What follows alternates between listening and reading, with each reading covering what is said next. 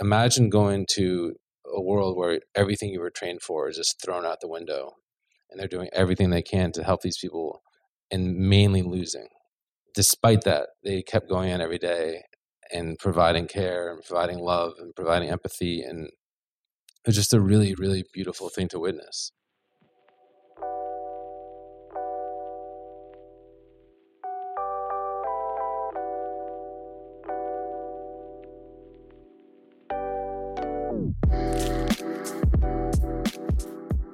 Hello, and welcome back to The Director's Cut, brought to you by the Directors Guild of America.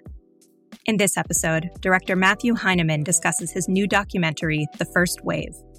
Chronicling the terrifying first 4 months of the COVID-19 pandemic, the film spotlights the everyday heroes inside one of New York's hardest-hit hospital systems as they desperately try to navigate this once-in-a-century crisis, which changed the very fabric of our daily lives and exposed long-standing inequities in our society.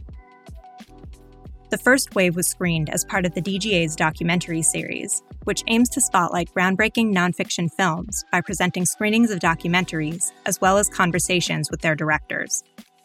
In addition to The First Wave, Mr. Heineman's directorial credits include the documentary features The Boy from Medellin and Escape Fire, The Fight to Rescue American Healthcare. He is a 2-time winner of the DGA Award for Outstanding Directorial Achievement in Documentary for his 2017 film City of Ghosts and his 2015 film Cartel Land. He was also nominated for the 2018 DGA First Time Feature Film Award for his debut narrative feature, A Private War. Following the documentary series screening of the film at the DGA Theater in New York, Mr. Heineman spoke with director Marc Levin about filming The First Wave. Listen on for their spoiler-filled conversation. I don't know if I can talk, Matthew, after seeing that. It's amazing. And I think you've created a classic that people are going to look back years from now. Really moved, deeply moved. Thank you.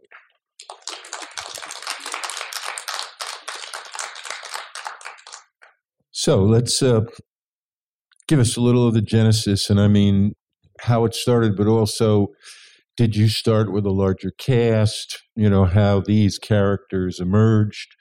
Give us a little sense of how it started and then how you began to shape it and see where it was going to go. So, yeah, I think we sort of woke up like everyone did in early March and obviously was terrified about what might be coming to, our city, our country, and pretty quickly felt this just enormous responsibility to try to capture this moment, and reached out to hospital systems all around the U.S., pretty much got rejected from every single one. And then sort of fortuitously, I guess, the only hospital that really said yes was the Northwell system, the largest healthcare system in New York. And then we ended up embedding at, Long Island Jewish, which ended up being one of the hardest hit hospitals in the country. At that point, we obviously had no idea that New York would become the epicenter of the first wave. But I think the original impetus was to try to humanize this issue that at that point was so relegated to stats and to headlines, misinformation. And, there's so much talk about the heroicism of healthcare workers and frontline healthcare workers in this sort of war against COVID. And my initial goal was just to try to, put a human face to it. Well, you succeeded, amazingly. The intimacy, the humanity is just overpowering. But did you follow a number of characters? How did you, as you began to review the footage you were seeing, how did you begin to hone in, or did you, until later in the editing room, decide these were the 2 or 3 that you were going to really focus on? No, I mean, initially the arrangement of the hospital was that we would only be allowed to film healthcare providers, not patients. And so I met Dr. Dujay, I think the first or second day. And I think you can see why I followed her. I mean, she had this sort of electric personality and ability to communicate the horror of it all, and just obviously just enormous amount of empathy and pathos that came through in the first minutes of meeting her. I actually saw her down the hallway, and I was like, "Can I talk to her, to that woman?" And we we got along really well, and I think, gained her trust pretty quickly, and I think started filming right away with her. After about a week in the hospital, they sort of came to terms with our process and felt comfortable sort of allowing us to start to talk to patients. And that's when I met Brussels and Ahmed. And as two sort of essential workers, one, obviously Ahmed being a cop and Brussels being a nurse, it just felt like they're very natural fits to follow. I had no idea, especially with Ahmed, where his story was going to go. It seemed like he was going to die. I mean, he had every single thing stacked against him in terms of pre-existing conditions and how badly his lungs were being impacted by the disease. And so I think the younger version of myself would have filmed with many more people, but I felt pretty confident that Dr. Dujay, Brussels, Ahmed, and then Kelly, the ICU nurse, I really committed to them pretty quickly. And so we filmed with a few, like really one other patient that didn't make it, make the final cut of the film. But really, those are the providers and patients that I committed to. How large was the team that you worked with in the hospital when you were actually filming? So it's naively thought that we'd be filming for like 2 weeks and then COVID would be over. So we were filming sort of 16, 18 hours a day for those first couple of weeks, 1 or 2 person crews, 2 shifts. Normally I was there for almost all of it, especially in those first couple of weeks, just trying to cast, and I shoot as well. But really small footprint, often just camera in the room, no sound. We were taking sound ourselves. And yeah. There's incredible macro work in the film. I mean, there's that one shot, of the ECU of the eyelid, and then repeated, when it closes. I mean, was that a decision in the beginning, or you started looking at the footage, or how did that ECU work? I think obviously this is a room full of filmmakers, and I think having made a film in a hospital, and especially with this film, seeing a row of people on ventilators, it's a terrifying thing, and it really looks like a sort of living morgue. And there's something about Mr. Ellis's eyes, Ahmed's eyes, that just spoke to all of us, and it was sort of this. They were inviting. There was strength to them. It really just stood him apart from everybody else, and so. Yeah, it wasn't some sort of like stylistic imprint that we went back and reshot. It's just his eyes always spoke to us and made us cry and made us feel and made us do things that other people's eyes didn't do. You said the crew was there. You thought it would be 2 weeks. Obviously, nobody really knew. I mean, you see people washing their hands, like how it was transmitted. What precautions, did you take, and what were you outfitted with? How could you see through the lens? I mean, what were you wearing? Again, we knew nothing about how this disease was transmitted, and frankly, we still don't know a lot. But especially at that time, we were washing our hands all the time, washing every piece of equipment. I mean, we developed safety protocols to the best of the available science at the time. We weren't wearing like big hazmat suits. We were just wearing scrubs that the hospital gave us, and they gave us one N95 mask for 2 weeks that we kept reusing over and over again. And then we put these things over N95s, and sometimes wore glasses, but it was really hard to shoot with glasses, obviously, or at least for me and for most people. And so, yeah, we just but we were really, really nervous, obviously, about not only transmitting the disease amongst our crew, but also amongst the people we were filming. And then obviously as we started to film with patients' families, transmitting it back and forth from the hospital. So we did our best to sort of bifurcate the team, and nobody got sick on the production. That's one of the things I'm most proud of on the film is no one got sick on the production. So, I mean, it's sort of a combination of luck and PP works. So I want to open it up, to questions, but I do want to ask you. I mean, I know you've shown the film. It was out at the Hamptons Festival. You've had some screenings. I'm curious, how it plays now, especially with all the controversy, about vaccinations and intubation and what could and couldn't be done. Give us a little of the kind of feedback you've got. I mean, it's by far the hardest film I've ever made, and most taxing film I've ever made, and it's been really, really nice finally screening the film for people, and almost all the screenings our subjects have been there for, and I think it's been just really emotional. I think whether you were directly impacted or not, I think hopefully the film shows a side of COVID that most people haven't seen, and I think most of us were shielded from. And I think that's one of the greatest tragedies of COVID, especially in those early weeks and early months, is that we as an American public were so shielded from the realities of what was happening inside hospitals, how people were living, how people were dying. We kept talking about healthcare workers being heroes, but we didn't see it. We clapped for 5 minutes at 7:00, but I think it's really sad to me how divisive and political COVID became. In another alternate universe, it's something that could have brought our country together, and instead it further divided us, and that really makes me deeply sad. And so I think we just felt this big responsibility to try to capture what was happening, and I think now, however many months later, I think it's all the screenings have been some of the most emotional screenings in my career, and especially having the subjects there. Have you shown it at the hospital or to some of the people that you worked with there? We're having a big New York premiere at the Beacon Theater with most of the healthcare workers from the hospital. So that's. We've obviously shown it to all the people in the film and stuff, but the sort of broader sort of LIJ community, we're going to screen it for them. Well, certainly watching it, I mean, that's one of the things I was thinking about is it the humanity?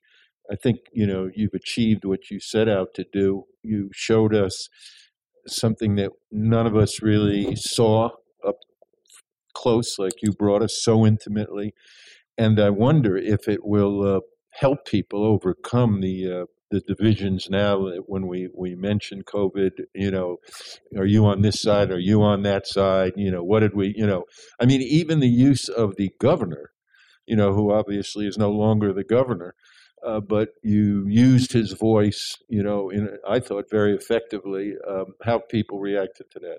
Yeah, I mean, I think I get criticized with a lot of my films for not having talking heads or context or cards or anything, and it is what it is. I very obviously clearly made a choice to not include Fauci or Trump. I did not want to make this a political film. The reason Andrew Cuomo is in this film is not for political reasons. It's because for most of New Yorkers, and frankly for most of the country and a lot of the world, he sort of narrated that experience of the first couple months. And so I tried to mimic that experience by using his pressers editorially. But you did include, the demonstrations. Obviously one of the main characters ultimately gets involved, and that's an unbelievable scene where she intervenes with that young man who's confronting the police. Were there any, discussions with you and your team about how much of that, or should you include that, and how did you decide that it was necessary? Yeah, I mean, you didn't have to be an epidemiologist or a scientist or a researcher to walk into the hospital and just look around. And, it was so clear especially after a couple of weeks, that this disease disproportionately impacted people of color. And so it wasn't a matter of sort of if we were going to include that in the film, and sort of how. And it all sort of came out naturally through following Dr. Duje.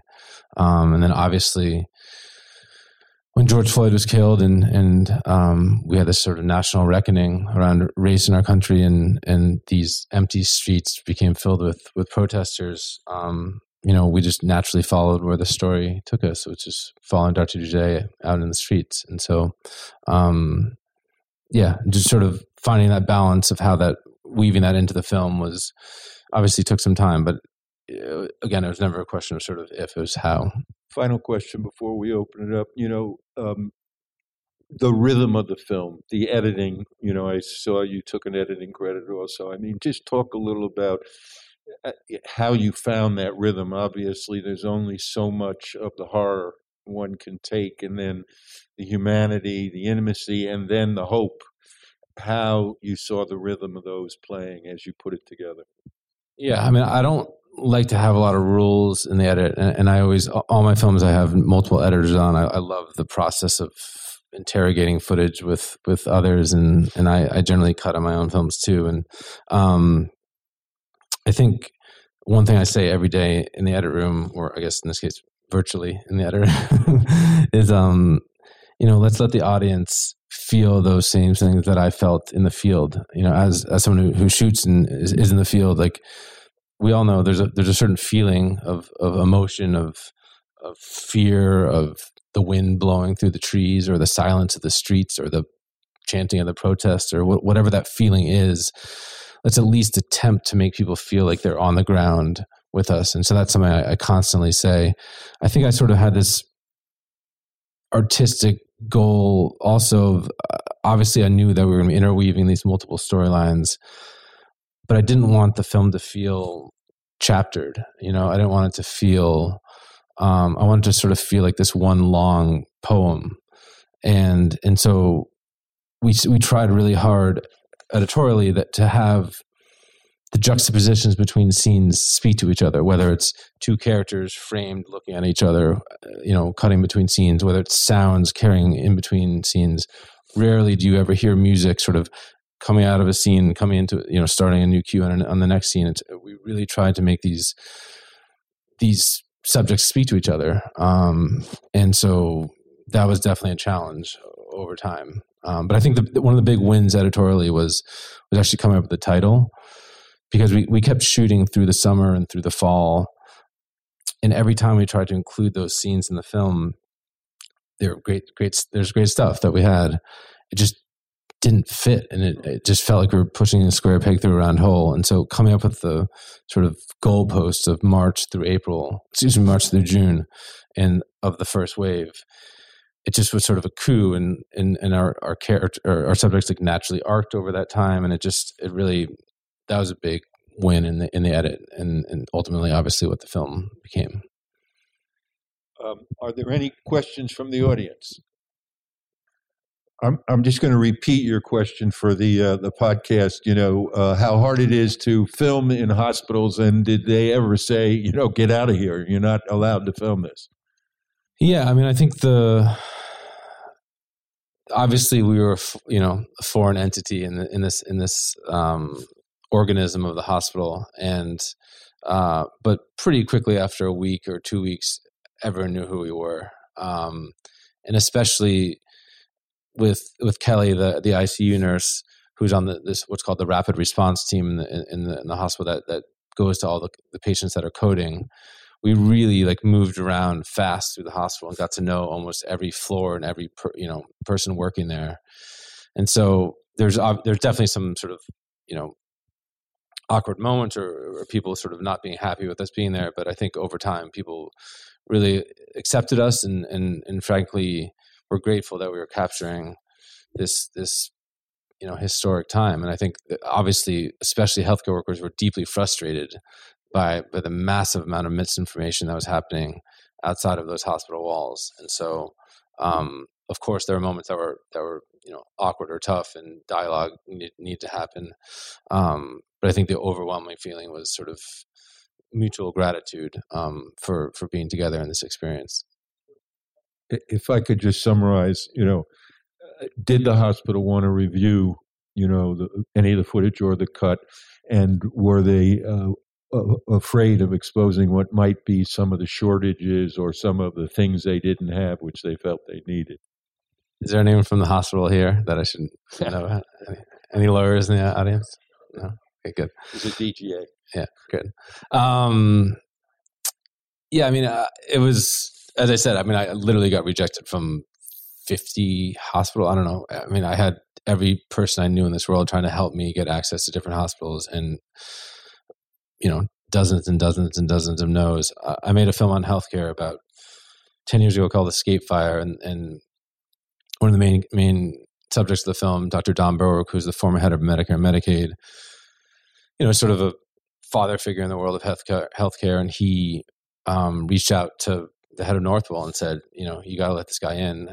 I trust him. You should trust him. And that just opened the door. And frankly, their head of communications was really forward thinking. And I think he saw the fact that there was an opportunity to document this. And, I owe an enormous amount of, the film to those initial meetings of just, trust building and openness to the process. And obviously this wasn't, a lot of people were like, yeah, you can, talk to our doctors on Zoom after they get back from work, or, I was like, that's not what I'm doing. I want to be inside. I want to be on the ground. I want to live it. I want to breathe it. I want to feel it. And so, but yeah, of course, especially in those early weeks, PPE was extremely limited. We only were given one N95 mask. We were trying to source masks from China like everybody else was. And, unsuccessfully, I think we wasted $5,000 on some fake N95 masks. We were literally doing everything we could to try to figure out how to get PPE.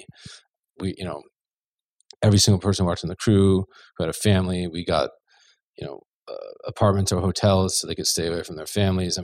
We did everything we could in those early days. I think you asked about editorial. I had final cut on the film, and but out of respect, obviously, we had to show the film to the hospital, and I think it's been a sort of a weirdly easy process. Honestly, they didn't have really any feedback other than they really loved the film. So. And I didn't want to. There's a lot of inner politics in the hospital and inner politics and sort of all that, and there's been a lot of stories about that. I wanted to focus on the people inside of it and not the sort of the machinations of all that. So, just repeating, how did you keep it together in such an emotionally charged situation, life and death, day after day? Emotionally. Ooh, I don't like talking about my own emotions, but I guess it was hard.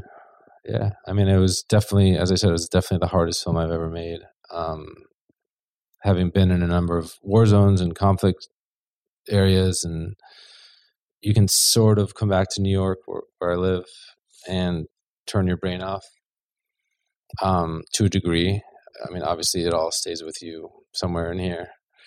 But this film was inescapable. You were living the same thing you were documenting. And so when I came home, there's no ability to turn off. When we all came home, there's no ability to turn off. It was just scary in some ways being at home and, wiping off our food deliveries and our groceries and all this stuff. And, we just had no idea how and when and if we were going to get sick. And so, and then obviously seeing so much death, and, we were seeing that upper echelon of the worst of the worst of the worst, and people dying multiple times a day, every day. And so obviously in your head, your mind starts to spiral. But I think ultimately, and I can speak on behalf of our entire crew, we felt just so inspired every single day, so inspired by the amazing humanity and beauty and love and care that the healthcare workers that we were following were providing, and they imagine going to a world where everything you were trained for is just thrown out the window, and they're doing everything they can to help these people, and mainly losing. And so despite that, they kept going in every day and providing care and providing love and providing empathy, and it was just a really, really beautiful thing to witness. And so I think there are many moments where we had meltdowns when we cried and other things, but I think the overwhelming feeling was just sort of gratitude. And then I think for me, especially, I just felt an enormous responsibility with this story, because I knew that no one really had the access that I had. And so I just didn't want to screw it up. a question about, what was really a very effective and moving and powerful use of drones in the film. Yeah, I mean, I think going back to combining questions, there's a version of this film that's unwatchable, obviously. And so we were constantly in the edit room sort of trying to figure out that throttle of reality that we saw every day, and the knowledge that obviously we wanted people to sit through a screening and not walk out. So finding the sort of balance in the space within the film. And I think there's the city is a character as much as anyone else. And so the empty streets, the filled streets, the protests, and that visual language of sort of seeing it all from above was something that I just knew even from March. We started shooting drones in March just to sort of capture that sort of apocalyptic silence and quietude and emptiness. And so, we almost at the end of any shoot and probably more so than any other film I've ever made, I really committed to wanting to sort of see the city from above. And so sometimes we would just sort of tack it on at the end of, we didn't have any drone operators. We were just throwing up drones ourselves. We didn't really know how to use them. And are there any cops in this room? We did it illegally without permission and got caught a few times. But yeah, it was really important for me to sort of, and I think editorially it was important as well. A question about what was your dialogue with the families, especially not knowing how their relatives might turn out, whether they'd survive or not? Yeah, I think it's sort of the same common denominator, in any documentary. And people always ask, why does anyone take part in a documentary? And I think it's some version of they want to be listened to, they want to be heard, they want the world to understand what they're going through. And I think, what was so difficult about COVID is that how isolating it was. It was isolating for all of us who were, who weren't involved in healthcare and stuck in our homes. It was extraordinarily difficult inside the hospital and or outside the hospital with families, because you're making these life or death decisions through an iPad or through a phone, and or saying goodbye to your family members through an iPad or through a phone, and so that it was really, really, really difficult. And so I think, I'm digressing, but I think the families in general felt like, they wanted their story to be told. And I think that they felt, maybe in some way this was to help connect to their loved ones inside the hospital by taking part in it in some sense. Alexis, Ahmed's wife, jokingly says that she thought that by having the camera in the room with him, he'd survive. I'm not sure the camera made him survive, but, we all grew quite close. And I think, it was extraordinarily emotional when he got out of that hospital. And you see, it wasn't every patient. It wasn't because the cameras were there that hundreds of people lined up those halls. People fell in love with him in the hospital, and they needed wins. They needed to see that, for every 12 patients that died, that one would survive. I'm not, there's stats that might not be right, but, it really felt like you're constantly losing. So when somebody like Ahmed would walk out of the hospital, they celebrated it. And you see it in Kelly's eyes on that close up as she looks out and sees him drive away. Like, they were so deeply impacted by his survival. And how is Ahmed doing? And how is the nurse? How are they today? They're doing well. He's back at work. She's back at work. I'm the godfather to baby Leon. And yeah, it's also just been really nice having made films sort of on the edges of good and evil to I made a film, City of Ghosts, where I, really got close to the subject, but because of Trump and because of a variety of factors, we never were able to really travel with the film together. So with this film, it's just been an amazing experience to be able to be with our subjects, and we've all grown quite close, and now they've all grown quite close as well. So Well, let's thank Matthew one more time. An incredibly powerful and important film, Matthew. Thank you so much. Thank you all for coming, and thank you, Marc, for doing this. Yeah.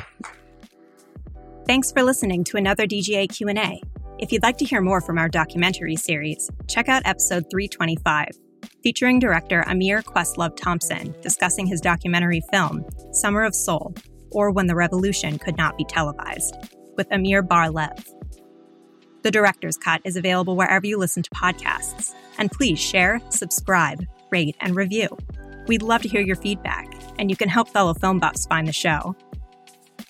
Thanks again for listening, and we'll see you next time. This podcast is produced by the Directors Guild of America